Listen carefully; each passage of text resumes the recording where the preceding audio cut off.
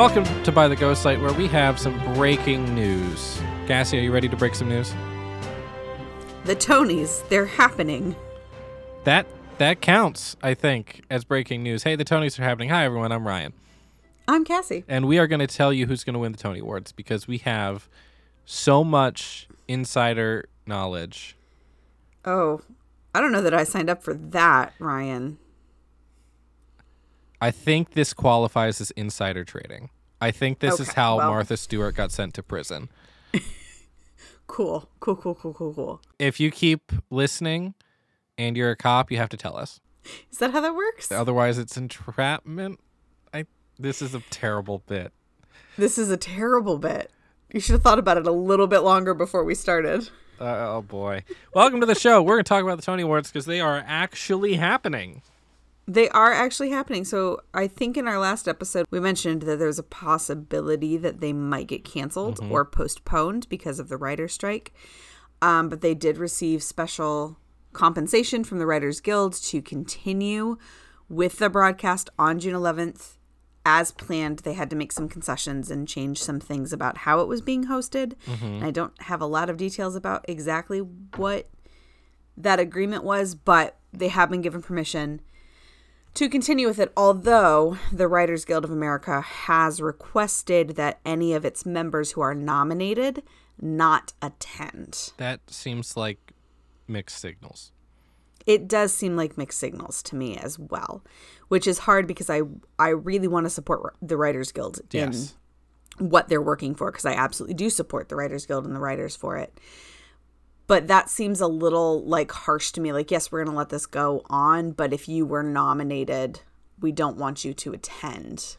Yeah, I just and don't understand. And be recognized for your work. For your work, right, which is the whole point of all of this. Like, they want more recognition. They want better pay.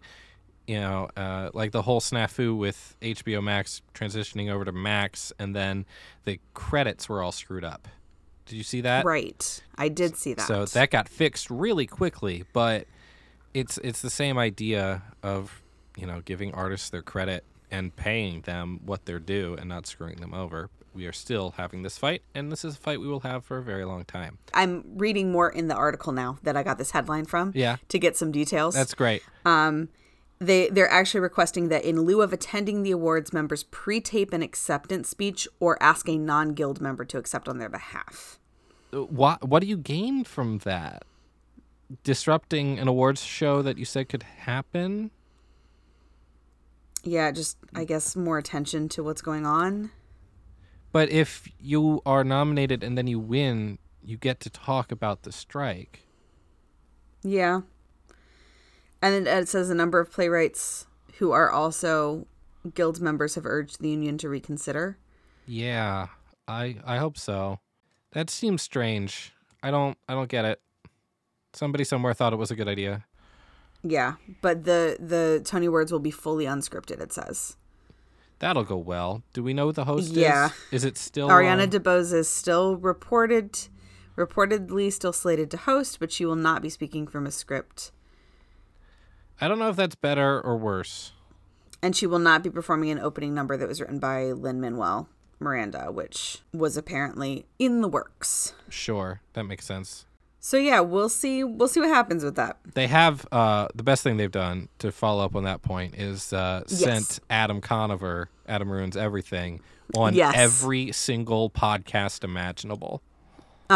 Somebody said, hey, what if we just get this guy that everyone trusts on every single show or podcast? Can he podcast directly from the picket line? Sure can.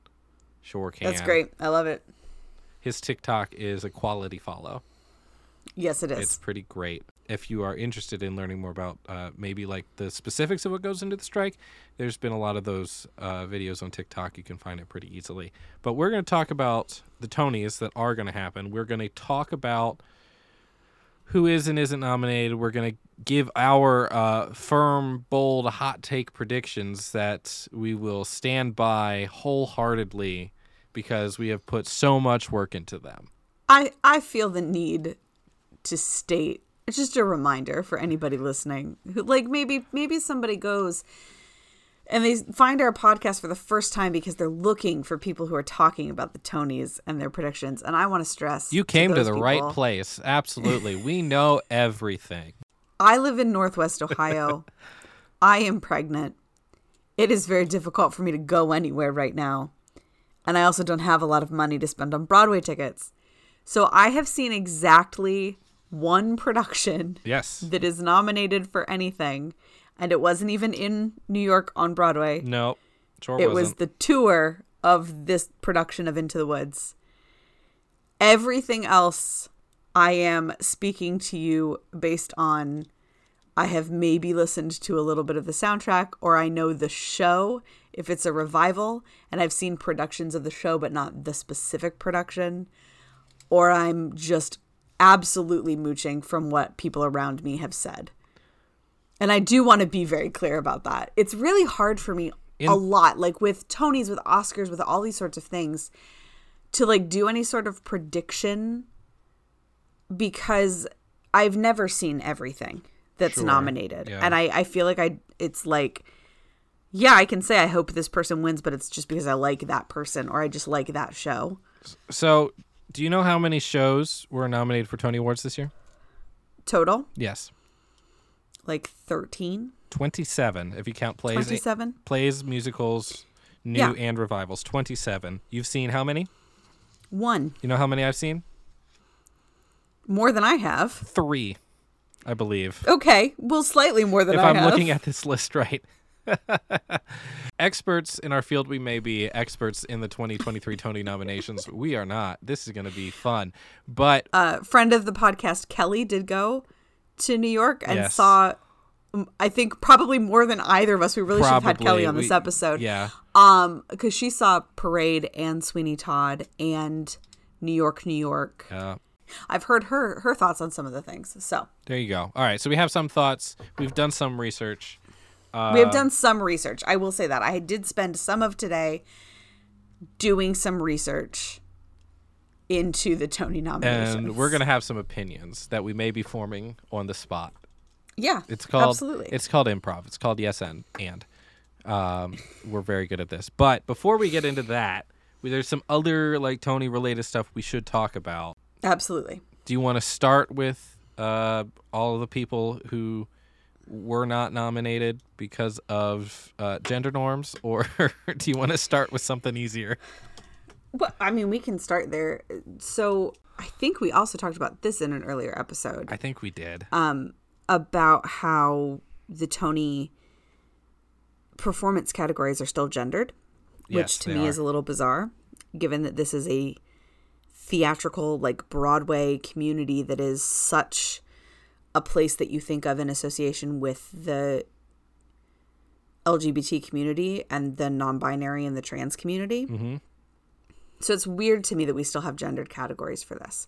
And we are seeing some awards organizations move to non-gendered. So the Grammys have been non-gendered for a few years now. Yep. And you said that Drama Desk is going non-gendered as well. Yeah, Drama Desk went non-gendered or gender neutral, I think is the term that the organization used.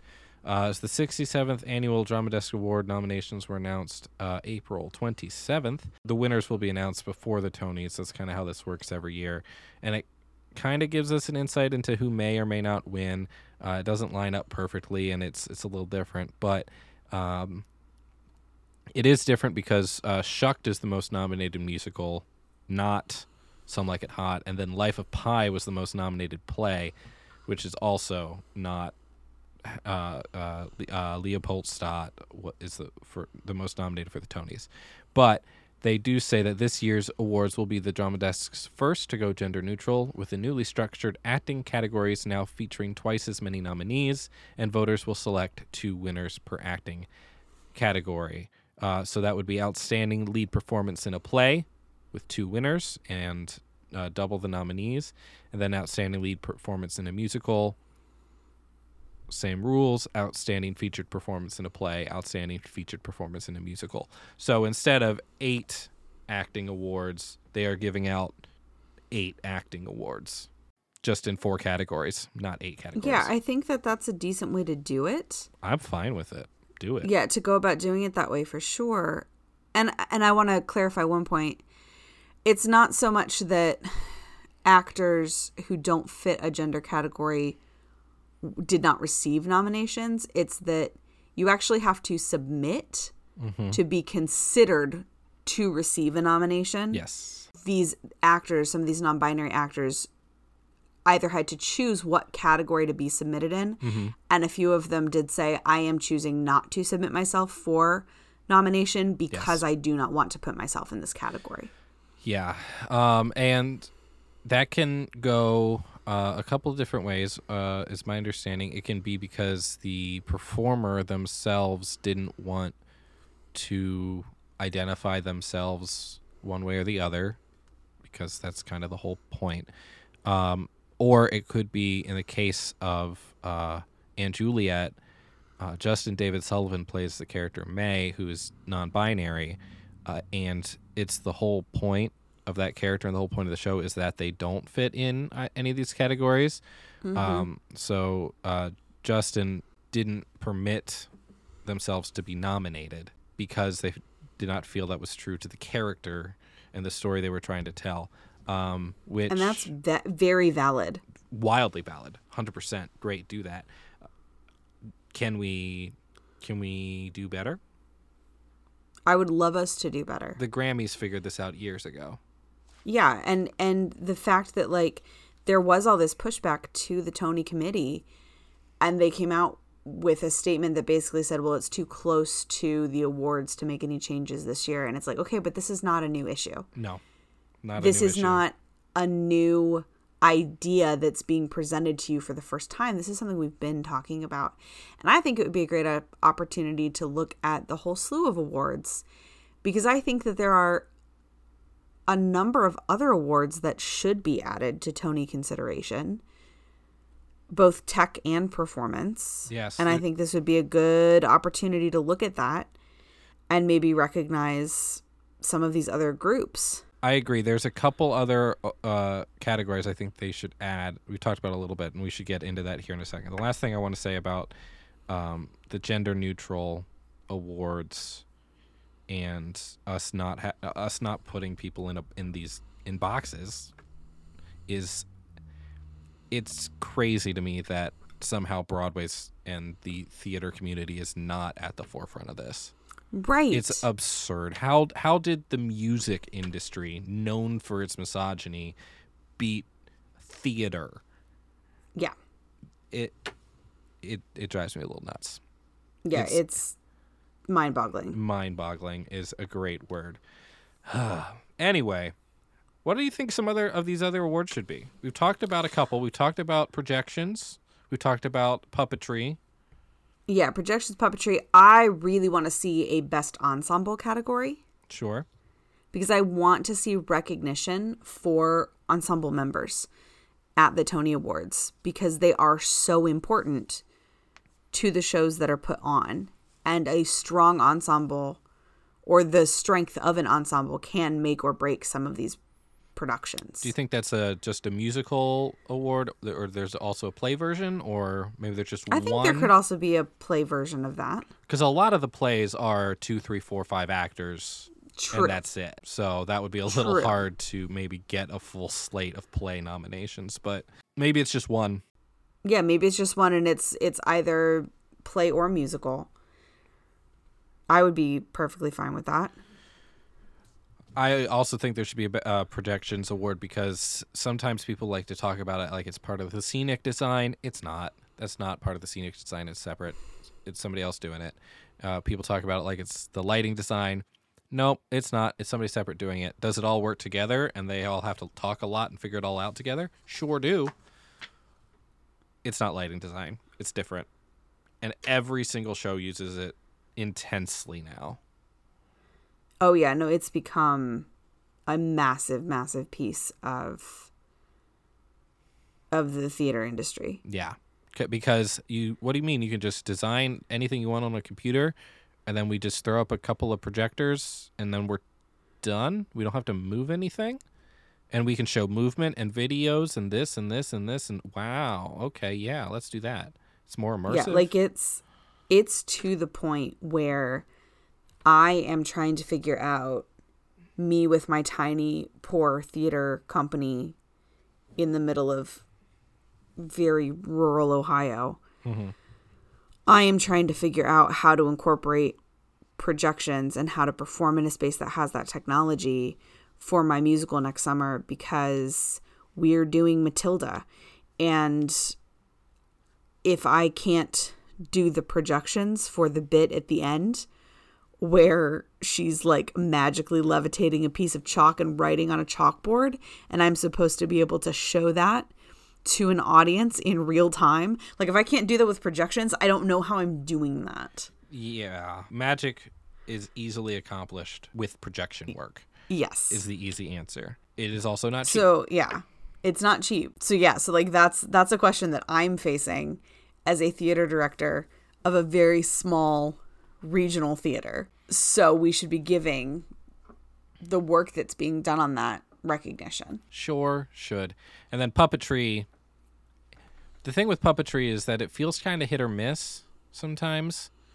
It either works or it doesn't, but also there's either 2, 3, or 4 shows in a year that really use it, or there's none. Like, it just skips a season. Exactly. And so I don't know where else you would plug that in. I don't know, because when it's done and it's done well, it is such an integral part of these shows, and it's part of what makes the magic of these shows. Mm-hmm. And it feels like there should be some way to recognize that. You'd think, because you can't just give, like, achievement in technical theater. Like, you could, but that feels like one of the predetermined Tonys where it's like, hey, we're going to give this special Tony to this group or this company because they did something crazy that's never been done before, or a Lifetime Achievement Award, right? Right. It feels different. I don't know what that answer is, because that doesn't feel quite as cut and dry. The Tonys don't change what the awards are every year, right? Like, True. It's not like, hey, this year we think we should include the puppetry award because we know there's going to be 3 or 4 that could be eligible, so let's include it. That's not how this works. It's not. In a dream world, I would love it if that was how it worked. For a while at Octa Junior, which is our regional theater competition, but aimed for young performers, for a while before the current regime took over. The previous chair of Octa Junior was really all into like celebrating everything that was being done well by each of these groups. So they would give the standard awards at the end, but then they would also make up awards that were specific to each group for what they had done well. Gotcha. I don't want to call it like participation trophy, because that wasn't the intention of it. Sure. But it was really like designed, especially for young performers, to not be super competitive and instead to like celebrate what you're all doing all together. Mm-hmm. Yeah. And so it was kind of used that way to be like, hey, you had this unusual thing in your production and you did it really well, and we want to recognize you for that. Sure. And I wish there was a logical way to infuse that kind of celebration of what theater can be into the Tony Awards. So maybe if it was even something like broad, like best technical elements, like I don't know, I'm thinking like, I know the magic that they do with Cursed Child on Broadway is super impressive. Yes. And like best technical innovation or something like that, like doing something in a new and extraordinary way. Yeah, that sounds great. I don't know. That. It sounds great. It's very idealistic of me. It but sounds great. I also the Tonys want the Tony Awards. They're about making money. No, they're about making money. I want it to be idealized, and I want it to be like just this pure, joyful celebration. And it's not. It's partly that, but it's definitely mostly not that. It's definitely mostly not that at all. So yeah, no. But you know, what is a celebration? What is a celebration? The fact that we're gonna ace all of these Tony nominations, these Tony selections right now. Absolutely. So here's what I think. Because we've seen a grand total of 4 of these shows. Uh-huh. I think if we agree on who we think the winner should be, I think it's a really solid pick. I think if we don't agree, if we have 2 different picks, I think we're just covering our bases for the good of the podcast. Absolutely. Yes. So we're just trying to make sure everything's covered, and we have reason to celebrate here in a couple weeks when our picks actually work out. 100%. Yeah. I read an article from the New York Times about the Tony Award nominations that I really liked because they had two of their theater critics, and they did a who will win and also who should win. Interesting. So yeah, each of them got to go through and be like, my actual prediction, like who I think is the most likely to win is this person or this show, but who I think actually like deserves it is this person or this show. And sometimes it was the same. Like sometimes it was, I think this person will win and I think they deserve the win. Sure. But a lot of the time, if not most of the time in both of their answers, it was different. And I think that that's a fascinating like element of it as well. Like, are you making this prediction based on what you want and you feel in your heart, or are you trying to actually predict what this committee is going to decide? Yes. Best book of a musical is first on my list. We have Anne Juliet, Kimberly Akimbo, New York, New York, Shucked, The Corn Show, because I'm going to keep saying that, and Some Like It Hot. I know nothing about Some Like It Hot. This is what is bizarre to me, Ryan. This show has the most Tony nominations 13 of any show so many this season. Yeah. And literally until the Tony nominations came out, I did not hear anybody talking about it. No idea. And like, listen, I'll be honest, my Broadway information is limited to like TikTok. Sure. But I follow a lot of Broadway people on TikTok, and I follow a lot of industry people on TikTok. And I didn't hear anybody talking anything, even after the Tony nominations came out. Yeah. I still haven't heard people talking about this show. I watched a few clips. I looked up a synopsis. It's based on a movie of the same name. This I think I knew. Some Like It Hot. It's about a pair of friends who witness a murder and are trying to like not talk to the police about it. So they're like riding a train cross country and something. I don't know. It's Christian Borle being charming, and there's a lot of tap and there's a lot of jazz in it. And this is what I got. This is what I got for you. It's like, this is this weird musical, and maybe it works or maybe it doesn't. That's great. My pick is Kimberly Akimbo for this one. I feel like, based on the little that I know about these shows, I think Kimberly Akimbo is the weightiest book. It has like to be. talking about some of the weightier issues. Mm-hmm. I think it probably has the most of substance to say. Yes. I from what I know, I would agree. Anne Juliet does not. It is the book. So if you don't know, so they give awards for best book. They give awards for which is just the story, just the words on the page, and then they also give one for the score. So that is separate. The music is separate from the lyrics and the libretto. And then there's also an award for orchestrations. So they try to divide up the different parts of the show. So maybe the libretto of something was really good, and maybe the music isn't as catchy, which I would actually put Kimberly Akimbo squarely in that corner. But I think it'll win because David Lindsay-Abaire is the author. It's an incredible story. It's so well written. There's so much that they have to get through, and it works really well. But the interesting part to me is this Kimberly Akimbo, the musical, is an adaptation by David Lindsay-Abaire of his own comedy, Kimberly Akimbo, which performed off-Broadway in 2001.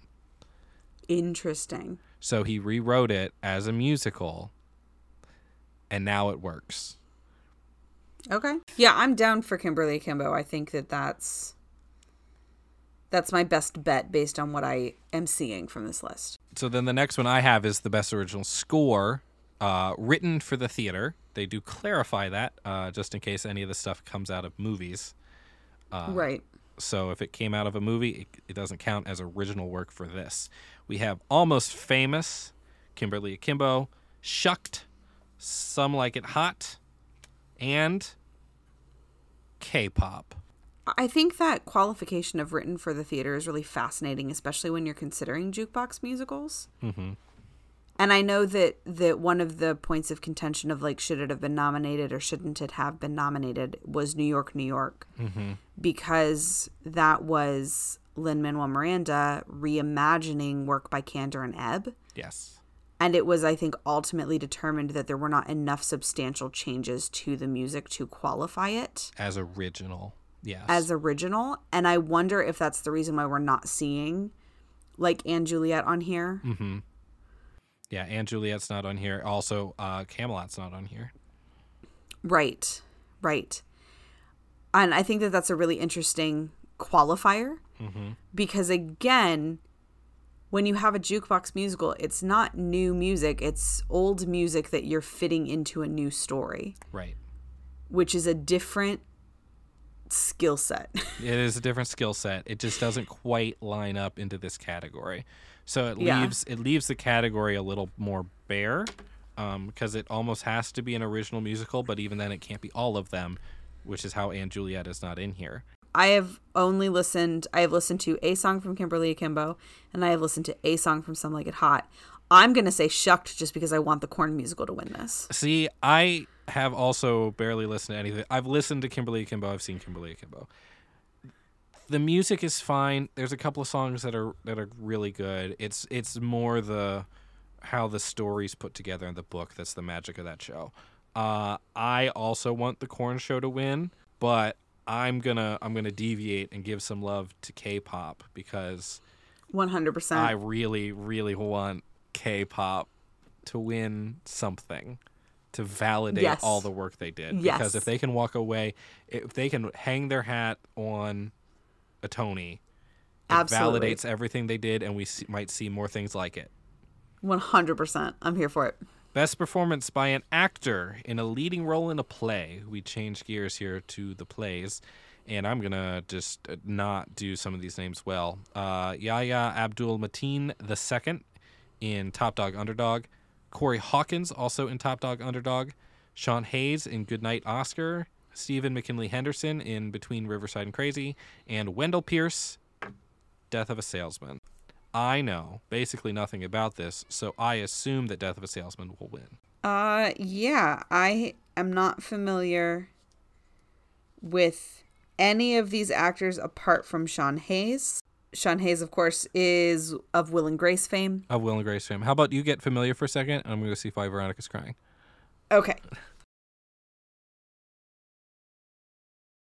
So here's what I found out in doing my research. Yeah. I'm now rooting for anybody except Sean Hayes to win this category. Oh. Not because he's not a great actor. I'm sure he is. But because he's the only white actor nominated in this category. Ah.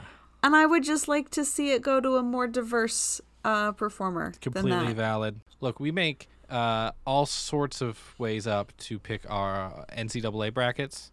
I think the same logic can be applied here. Absolutely. Right. Best performance by an actress in the leading role in a play.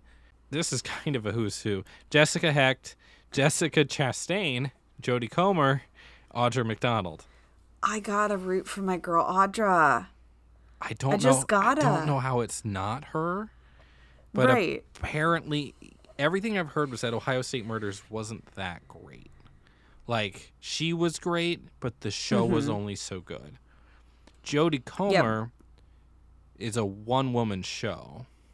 Right. Yeah, I've only heard amazing things. And then also Jessica Chastain is Jessica Chastain. And I've heard that she's phenomenal in Doll's House. Yes. But Audra made history with this nomination. She became... This is her 10th Tony nomination, which ties her for the most nominated performer. Mm-hmm. And she, I think, remains the only performer who's won in all 4 possible performing categories. Sure. I think so. That's I just still want her to accurate, keep that streak up. I don't know. I think I could see it happen. I want Jodie Comer to win because I really like Killing Eve, and I think she's really good. Okay. It's my pick. Best performance by an actor in a leading role in a musical. And now we get into it. Is it 2017 again, Ryan? Sorry, I had to. Everybody on TikTok is saying it because once again we have Christian Borle, Josh Groban, and Ben Platt all nominated. All nominated against for each this other. category again, and they were all nominated in 2017. And I was telling Chase when the nominations came out, I said, I think Ben Platt has a really good chance of taking it again, but I think this time he'll deserve it. Right, which is kind of the kicker, right? He actually might deserve it this time, not like he did before. But because from all accounts, his performance in Parade is astounding. Yeah, all you hear about is how incredible and amazing he is, and how he stays on stage for all of intermission, which is not even a him thing. That's a directing choice. Like yeah, he's got to. Yeah, that's he's Michael Arden. Yeah, he's got to do it. Yeah, sure. So does his understudy. That's a directing thing. Anyway, Christian Borle, J. Harrison Ghee both got nominated for Some Like It Hot, so neither of them will win because they'll split those votes. Josh Groban for Sweeney Todd, Brian Darcy James for Into the Woods. Oh, I love Brian Darcy James. He's so good. I just love him. He's in everything. He will do anything. And he was Officer Krupke in The New West Side, and I loved it. Yeah. Ben Platt, and then Colton Ryan from New York, New York. Now, our friend Kelly said that Colton Ryan was phenomenal. Okay. I think it's going to be between Josh and Ben again. I do too. And I could see it going either way. But I think that Leo Frank is a role that Ben Platt was born to play. And from everything that I've seen, like from the clips that I've seen and from all the buzz that I've heard, he does it just astoundingly well. I think they're going to give it to Josh.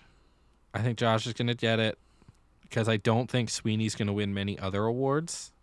True. So I think Josh wins this one. Okay.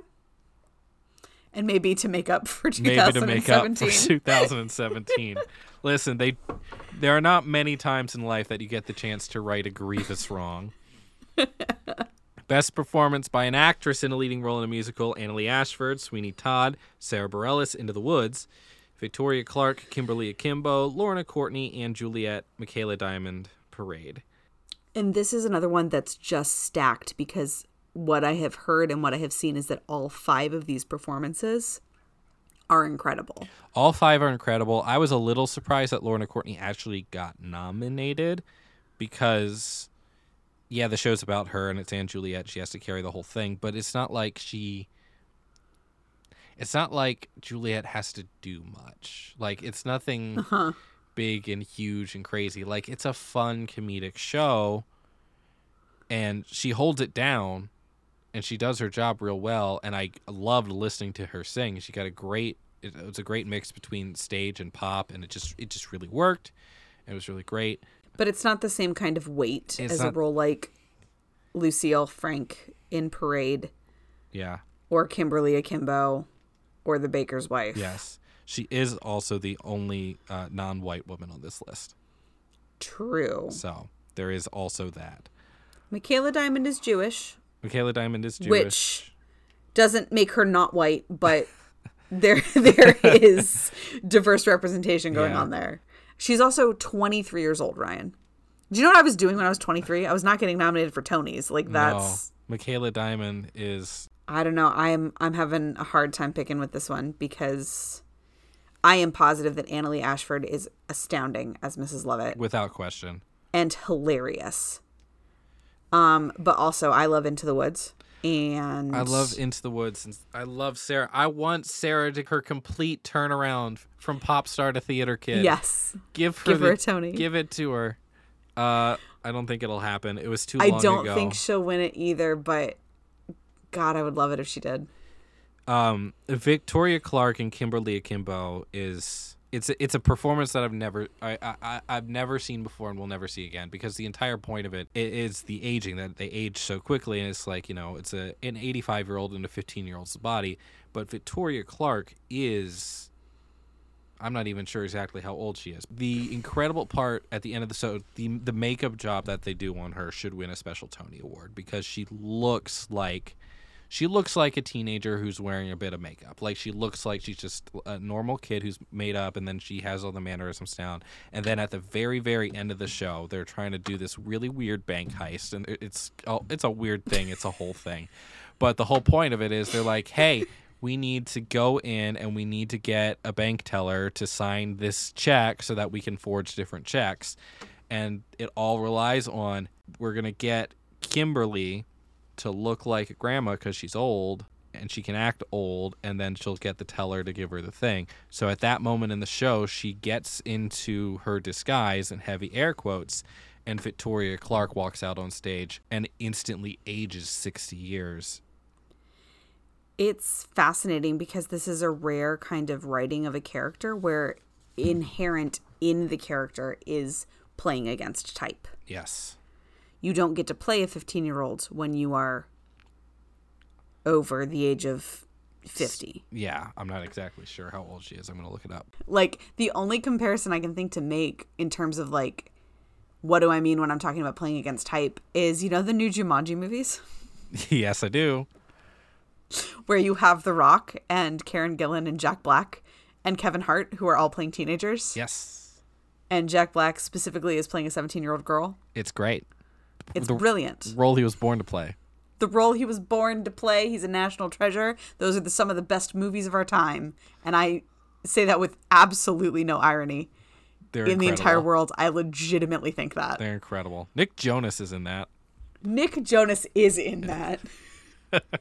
It reminds me of that because, like, the part is actually written to give that chance. And it's such a thing you don't see very often. All right, I'm looking at this. Oh man, I would be happy if any of these ladies won. Like, me too. This is a category where it's like, Victoria whatever Clark happens. is 63. She has won Drama Desk Award, Outer Critics Circle, Joseph Jefferson Award. She's a 5-time Tony Award nominee.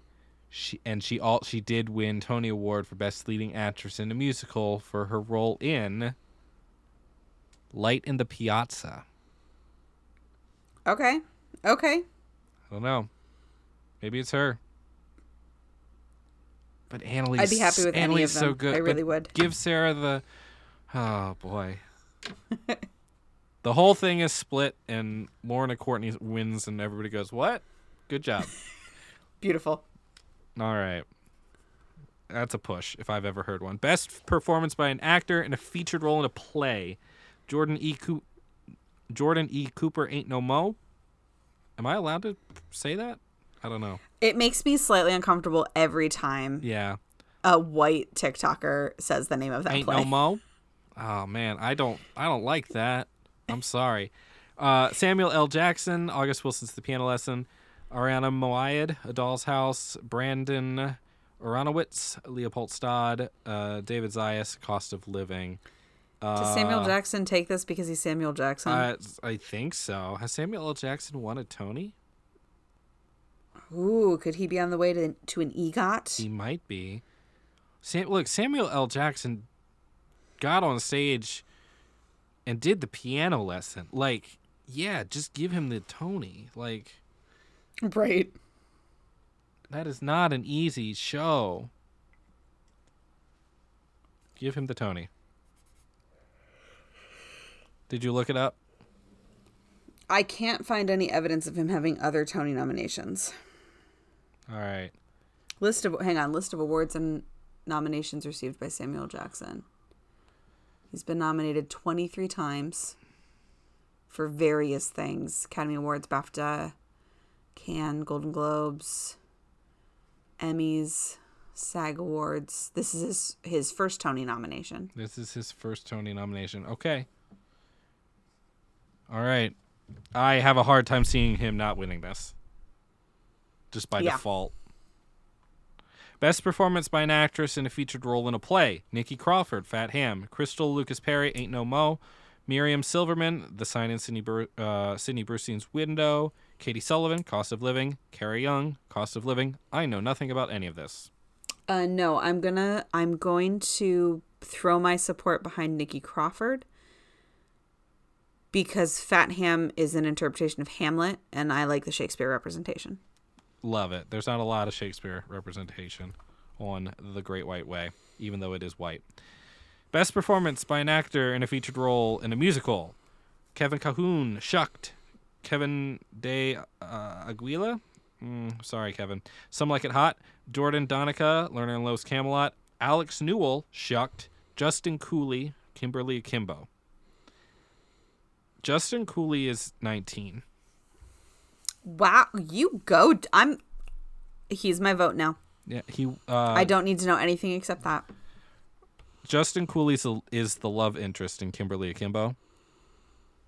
So he's playing directly opposite Victoria Clark, and I couldn't take my eyes off of him. And he's still a teenager playing a teenager, which, I mean, yes, he's 19, but still for Broadway. 19. Let me see. He might be 20 now, but he's been doing this all year, so he was 19 when this all happened. Here's his brief wiki summary.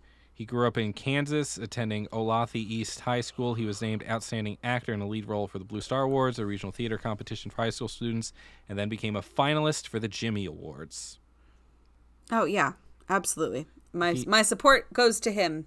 He was going to go to TCU, but then was offered Kimberly Akimbo, joined it off-Broadway, Drama Desk, Lucille Lortel nominations, Outer Critics nominations, for off-Broadway, and now has the Tony nomination as well. So, yes, he's turned 20.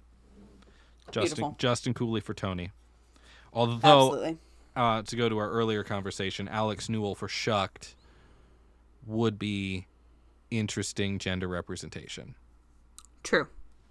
Very true. Because this is the actor category. Yes. But here we are. Best performance by an actress in a featured role in a musical. Julia Lester, Into the Woods. Do I need to stop there? Yeah, and that's my vote. Okay, Ruthie Ann Miles, Sweeney Todd. Bonnie Milligan, Kimberly Akimbo. She was good. She had a really good song. She was kooky. She's not going to win. Natasha Yvette Williams, Some Like It Hot. Betsy Wolfe and Juliet. Betsy Wolfe was real good, but again, there's only so much weight to the Aunt Juliet roles. She only gets to do so much. Juliet Lester's interpretation of Little Red, based on listening to the cast album and based on what I saw from Katie Gary in Chicago, and I know that she played it very similarly to how Julia Lester reimagined it. Stunning. Just hilarious, and a vitally good reimagining of that character. I am down for the Into the Woods representation. I do like seeing Ruthie Ann Miles back on the stage in Sweeney Todd, with everything that's gone into her story. But I think Julia Lester wins this for Into the Woods. That might be the sole win for Into the Woods, honestly. Yeah. Because the other revivals are, they're so strong. It's such a strong year for revivals. Yeah. So this makes sense to me for the Into the Woods Tony. But also Into the Woods doesn't need to win anything because they're not still running. They're already on tour. Yeah. Best scenic design of a play. Prima Facie, which is the one-woman show. Life of Pi, which is Life of Pi. Goodnight Oscar. Leopoldstad, which seems to be the favorite of a lot of things. And A Christmas Carol. I saw A Christmas Carol. I can never unsee A Christmas Carol. I never want to see A Christmas Carol any other way ever again. A Christmas Carol would be my pick for that. I believe Life of Pi will win. I'm going to throw my support behind Life of Pi purely because I think this is where we get that puppetry representation. There you go. Yeah. This is the only place for it. Yeah. Best scenic design of a musical. New York, New York. Sweeney Todd. Lerner and Lowe's Camelot. Shucked. Some Like It Hot. I have not seen any of these. And we've really only seen so many photos as well. I do love me a murder chair. Kelly said the scenic design of Sweeney Todd was great. I do love me a murder chair. However, there is a corn show. There is a corn show. That I imagine has to have a pretty corn-centric set. And being from Northwest Ohio, we'd love to see it. We'd love to see it. Could you imagine winning the best scenic design of a musical and it's corn. You put a corn maze on stage, man. Listen, if it works, it works. I think Camelot's going to end up getting shut out. I don't think they're going to win anything. And I don't know enough about Some Like It Hot or New York, New York to really know. Haven't seen too much for either of it. So I like the Murder Chair. Yeah, we'll go with that. Best costume design of a play: Life of Pi, Fat Ham, Leopoldstad, Ain't No Mo, Good Night, Oscar. Again, we haven't seen any of these. Do you think This could also be where the puppetry would come into Life of Pi. Yeah, so let's just give Life of Pi that one. Best costume design of a musicale: Some Like It Hot, Parade, Camelot, K-pop, and Juliet, New York, New York. I don't know why Parade's on this list for costume design. I find it really difficult sometimes to understand a costume nomination for a show that's like a period piece. Exactly. Like it's not 100%. that thought doesn't go into the costume design for those shows, because I'm sure that it does. Yes. But you're not really having to get innovative with anything. Whereas like Anne Juliet is trying to design costumes to blend Elizabethan style with like current pop music kind of style. Yes. And to me, that's a much bigger display of like innovation in the field. 100%. I think Anne Juliet wins this one, honestly, because Some Like It Hot, Parade, New York, New York are all... They're all period shows. They're all period shows. And period shows, it's like there's a correct way that they need to look. Mm-hmm. They look the way they're supposed to look, and that's how it is. Camelot, it doesn't seem like it's doing great. K-pop, the costumes weren't the best part of that show. I think Anne Juliet wins this one. Those costumes were really cool. I really liked it. I loved how they thought about Shakespeare differently, and the care and time and effort that went into that. And some of those costumes are incredible. But also like the idea of like it's the corset with the modern dress with the chucks. It's like, this is cool. Yeah. This is just cool. One guy runs around and I think it's Shakespeare. He has like what would it be? The puffy shorts, or would those be pantaloons then? Or yeah. I think, but then they turn into jeans. That's so cool. It's so cool. Like, and it's like the period stuff, you're just fitting into a vibe that already existed. Whereas with Anne Juliet, you have to create the vibe that you want. Like your costumes have to fit in with the overall vibe of the show that is a new imagined thing. Yes. If the costumes of Parade do not transport you to the correct time period, then the show doesn't work. So then the costume design is successful when it transports you to the design period. Great, awesome, cool. You have done your job. The innovative and exciting parts of this are not the costumes. Right. Best lighting design of a play, we didn't... Well, Christmas Carol got nominated, so I throw all of my support beside A Christmas Carol. I will support you on this. They do a lot of giant puppetry there for the Angel of the Future, or the Ghost of Christmas Future, however you want to think about it. And there's some cool lights and some cool projections. I'm going to guess that won't win, but, you know, I'm going to hold out some hope. Best lighting design of a musical: New York, New York, Camelot, Parade, Anne Juliet, Some Like It Hot, Sweeney Todd. Anne Juliet, the lights were not the best part. They were really cool. The projections were really cool, but I have no idea who's going to win this one. I don't either, because Kelly specifically raved about the lighting design for all three of the musicals that she saw. Yeah. She specifically mentioned it for Parade and Sweeney Todd and New York, New York. So it is interesting to me. I don't know how many times this has happened before, but Natasha Katz is nominated in this category twice. Yeah. For Some Like It Hot and Sweeney Todd. And just for that, I want one of her shows to win, because that seems incredible. It's great recognition for something that most lay people going to the theater are probably not going to notice. Also, let's have more female lighting designers, please. Absolutely. Let's do that. Honestly, there's two that I can tell for sure from the names. Mm-hmm. Yeah, more female lighting designers, and Natasha's got 2 100%. nominations. That's incredible. That's so hard. Yeah, good That's job. so hard to do. Best sound design of a play. This is where A Christmas Carol. Gosh, I could see it also win. Prima Facie also winning for this for the sole reason of you have to do so much with one person's voice, because they were both one person shows.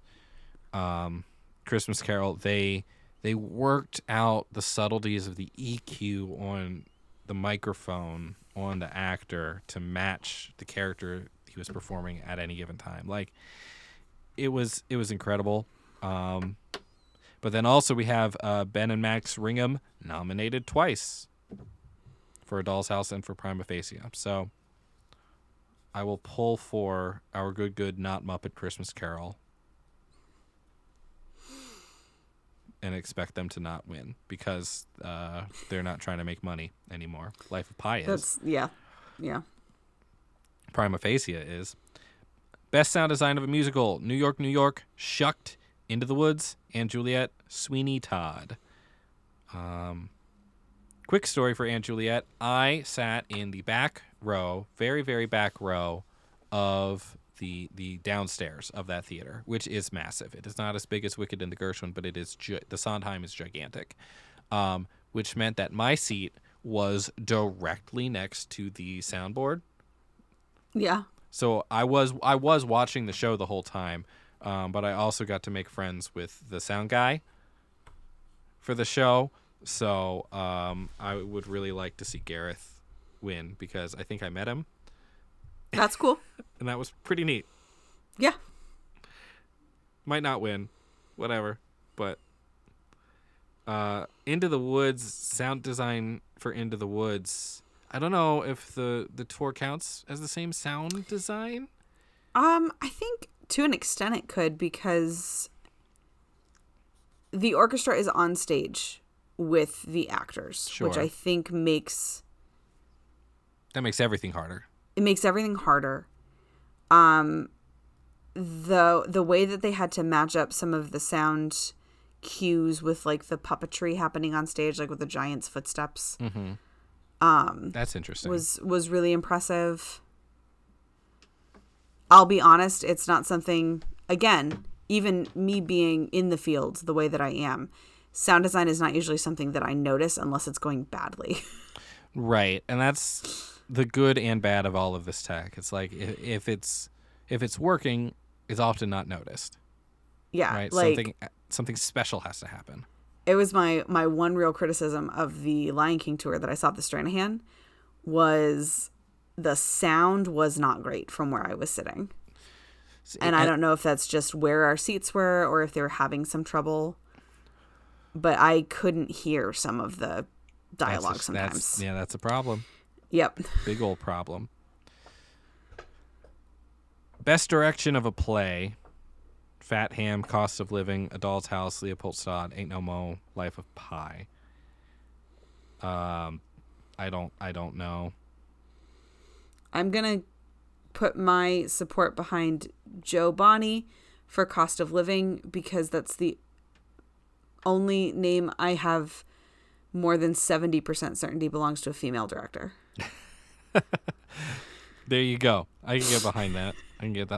I think Leopoldstadt, I almost saw it, and then I saw, I think I saw Kimberly Akimbo instead. But Leopoldstadt, I know there's a lot of heavy stuff that goes on there. So from a directing standpoint, maybe that's it. I don't know. Life of Pi is also like, you can give, sometimes the directing award feels like a congratulations, you coordinated the whole thing and all this crazy stuff happened. Good job, director. It's like, well, that's not quite right. But I could see that happening for something like Life of Pi. Yeah, that's fair. Where it's like the director didn't do anything too crazy, but all of the crazy stuff happened on your watch. So good job. Best direction of a musical. I'm so torn on this one because on the one hand, I adore everything that Laird did with Into the Woods. Mm-hmm. It was phenomenal. It was such a wonderful, beautiful reinterpretation of that show. There was only one directing choice that was made that I disagreed with while I was watching it. But on the other hand, Michael Arden is a genius. Yes. And I adore every single thing he puts his hand to. I don't think Michael Arden's won a directing Tony. I don't think he has either, and I think he deeply deserves it. I think it'll go to him. Notably, Tommy Kail is not on this list for Sweeney. Yeah. People were talking about that as a snub. Yeah, so that's interesting to me. Jack O'Brien for Shucked for The Corn, and Jessica Stone for Kimberly Akimbo, The Sad Show. And also Casey Nicholaw, who has won this award for Some Like It Hot. And then I don't know. I hope Michael wins. I want him to win so badly because he is a genius director. But I'm also biased towards this beautiful interpretation of Into the Woods that I saw. I saw his Spring Awakening revival with Deaf West. It was Deaf West. Oh my God, astounding, and they didn't. They should have gotten so many more awards. That's a whole other thing. Yeah. But Michael Arden, he's brilliant at everything he does. He is a brilliant performer in his own right. His Hunchback is phenomenal. He was in a deaf collaboration version of Pippin, where he was the voice of Pippin alongside a deaf actor who acted Pippin. And that was all just astounding and marvelous. He's so talented. Give Michael Arden all the awards. Yes. Best choreography, Stephen Hoggett for Sweeney Todd, Casey Nicholaw for Some Like It Hot, Susan Stroman. Oh, interesting. He New York. Directed and choreographed. Yes, he did. So that's always interesting. He got nominated for both. Susan Stroman for New York, New York. Jennifer Weber for And Juliet. Also Jennifer Weber for K-pop. Then I'm saying give it to Jennifer Weber. Like, if her choreography was good enough for 2 nominations. 2 shows. And the And Juliet and K-pop is... it feels like they would have the same vibe to me. It, yes. The same person doing both. I was surprised that And Juliet got this choreo nomination. It was good. It was fun. I keep saying that about And Juliet. It's a fun show. But I look at the rest of this, like, Some Like It Hot is dancing, and New York, it's so much dancing, and it's like tap heavy, and it's all that kind of classic musical feel style of choreography. Right. I don't know. And I have no idea what the choreography in Sweeney Todd looks like. Attend the tale and we'll find out. It seems like a weird choice of a musical for choreography because I don't think of like Sondheim musicals as being like real choreography heavy shows in terms of like there's not like dance numbers in Sondheim shows. Right. Nobody's breaking out into tap or soft shoe in the middle of a Sondheim show. Sweeney Todd's choreography got a nomination, but the director didn't. Right. This is weird. I don't understand. Jennifer Weber, you got 2. You should win. Best orchestrations, And Juliet, Kimberly Akimbo, Shucked, Some Like It Hot, New York, New York. I do not think And Juliet should win this one because they're literally just playing a bunch of pop song mashups. Kimberly Akimbo was good musically, but it's not the strong part of the show. We have the Corn Show, Some Like It Hot, New York, New York. I'm throwing my support behind Corn Show. Corn Show for the win. That's my default. If I don't have a strong opinion and Corn Show is nominated, I'm going to say Corn Show. Corn Show for the win. That's the name of this episode. Corn Show for the win. Yes. And the Tony goes to Corn Show. Also, again, interesting that Sweeney Todd's not on this list because they part of the promotion and the selling of the show is that they were going to do a full orchestra. Yeah, back for to the this. 26-piece orchestra. Yeah, and they're not on this list, and I don't understand that. No. I don't know. And Juliet was real fun. I loved listening to that music, but I don't think they're going to win a Tony. All right, I believe that takes us to the big four. We've made it this far. All right, let's do it. All right, best play. Ain't No Mo. I'm sorry. Do we need this many producers Yes, we do. on these shows? I will not be reading them all. This is so many producers. It's so many. Ain't No Mo. Author Jordan E. Cooper. Between Riverside and Crazy. Author Stephen Adley Guirgis. I think. Maybe. Cost of Living. Author Martina Majak. Fat Ham. Author James. James. LeJames? I'm so sorry, James. I don't know. One of the producers on Fat Ham is Ghostbuster Productions, so I do like that. Also Cynthia Erivo. Yeah. Yeah, and Audible. And Audible. What a list. This is wild. Reading through, this is wild. Mark Platt also produced Fat Ham. Roundabout produced Fat Ham. Fat Ham might be something I think I want to read. And then Leopold Stodd, author Tom Stoppard, all of the producers of that. I don't know how Leopold Stodd doesn't win this, especially since Life of Pi is not in here. Also, Prima Facie is not on here. But I want Fat Ham to win. I don't know enough about Fat Ham, but I want to. But I want to read. I don't that either, script. but it's the Shakespeare rep. I want the Shakespeare rep. I want Fat Ham to win. I think Leopold Stodd will win. So then it's Tom Stoppard, so he's got that edge. Yeah, it's that guy. Best revival of a play. August Wilson's The Piano Lesson, A Doll's House, The Sign in Cindy Brucein's Window, Susan Laurie Parks' Top Dog Underdog. I don't know. I think it's a toss-up between Dollhouse and Piano Lesson. Yeah, that sounds right. So I don't know. Jessica Chastain did produce Doll's House, so she threw some money behind her performance there. Okay. These are lists and lists of producers. So many producers. Jeez, it is so hard to get a show made, huh? Takes Apparently. a lot of people. Takes a village. I'm gonna guess Doll's House. That's my guess. It's not a great pick, but it's what I'm going with. All right, last two. Best musical. Anne Juliet, Kimberly Akimbo, New York, New York, Shucked, Some Like It Hot. My impulse is to go with Corn Show. Corn Show is a good impulse. It is a good impulse. But I also haven't seen any of these. I have seen Anne Juliet and Kimberly Akimbo. I love Anne Juliet. It might be my favorite thing. Like, I love that show so much. It's not a best Tony. I don't know, man. Avenue Q won Best Musical. Yeah, it did. Dear Evan Hansen won Best Musical. Yeah, it did. And if one of those shows wins, it would be Shucked pulling out the win. Yeah, let's do it. Corn Show for the win.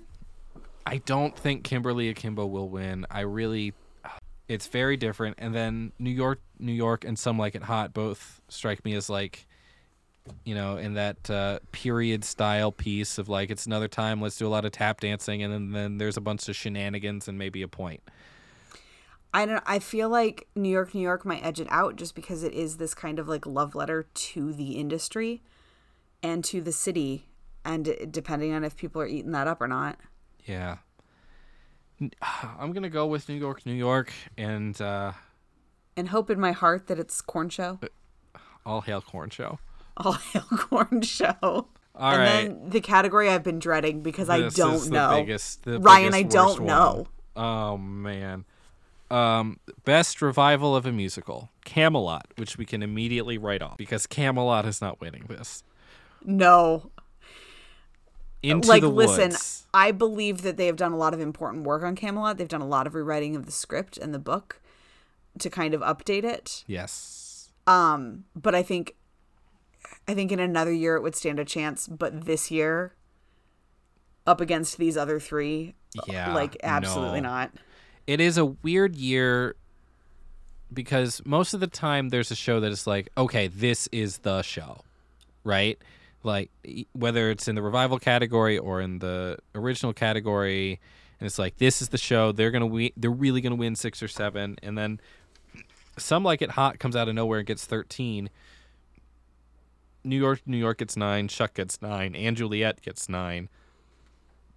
But it doesn't feel like Some Like It Hot's going to win all these awards. And they're up against each other a lot in these categories. So it's a whole weird thing. I don't really know. But these are all so good. They're all contenders. Into the Woods, Parade, Sweeney Todd. My heart needs Into the Woods to win this because in 1988, it lost to Phantom. And I need that injustice to be rectified. Listen, I need Into the Woods to win the Tony that it deserves. That is pretty solid reasoning. Camelot, I think it's going to go to Parade. I think it's going to go to Parade. I think it'll go to Parade. Camelot will not win.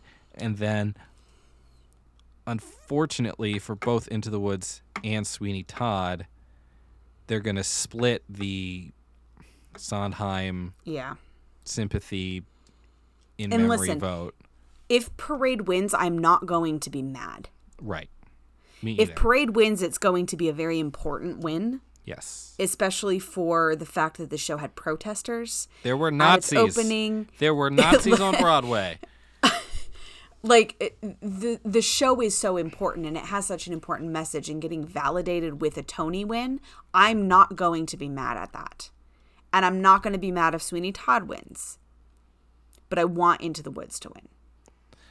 I really want a Sondheim win. I don't think we're getting the Sondheim I don't think we are either, but I want it. In the history and tradition of Sondheim, I don't think he's going to win. But he just died, Ryan.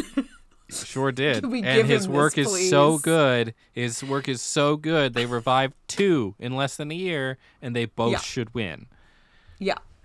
Oh, boy. This is the madness that is the Tony Awards, and this is the madness of an extra long episode of By the Ghostlight. Thank you for sticking with us so far.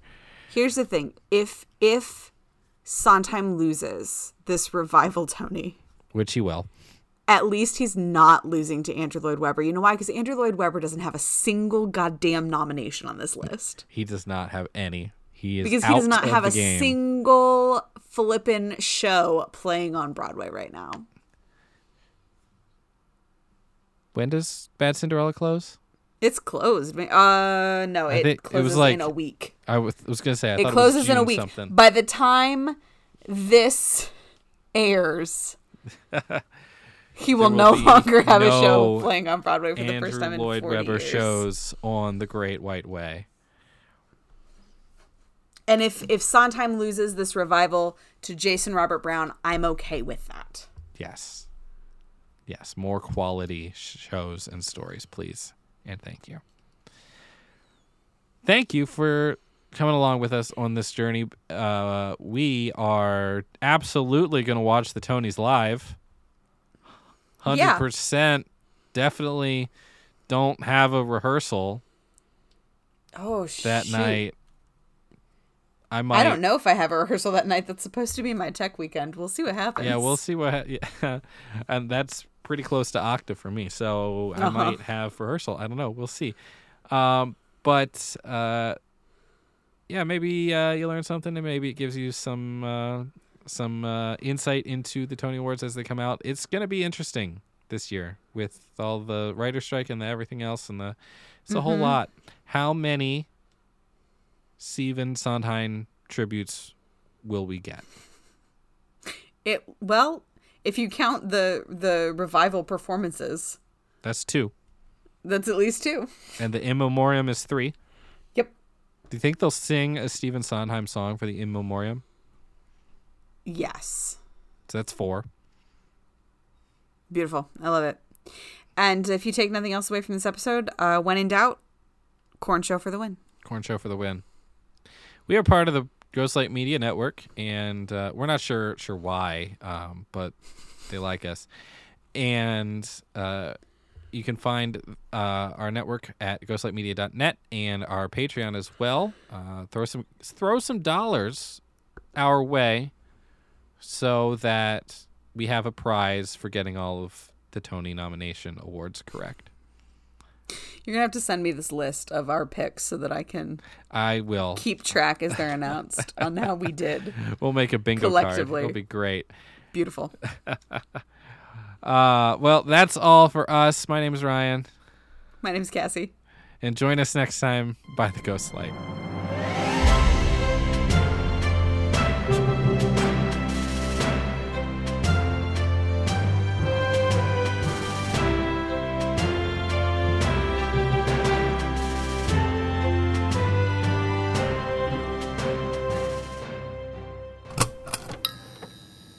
This has been a Ghostlight Media production.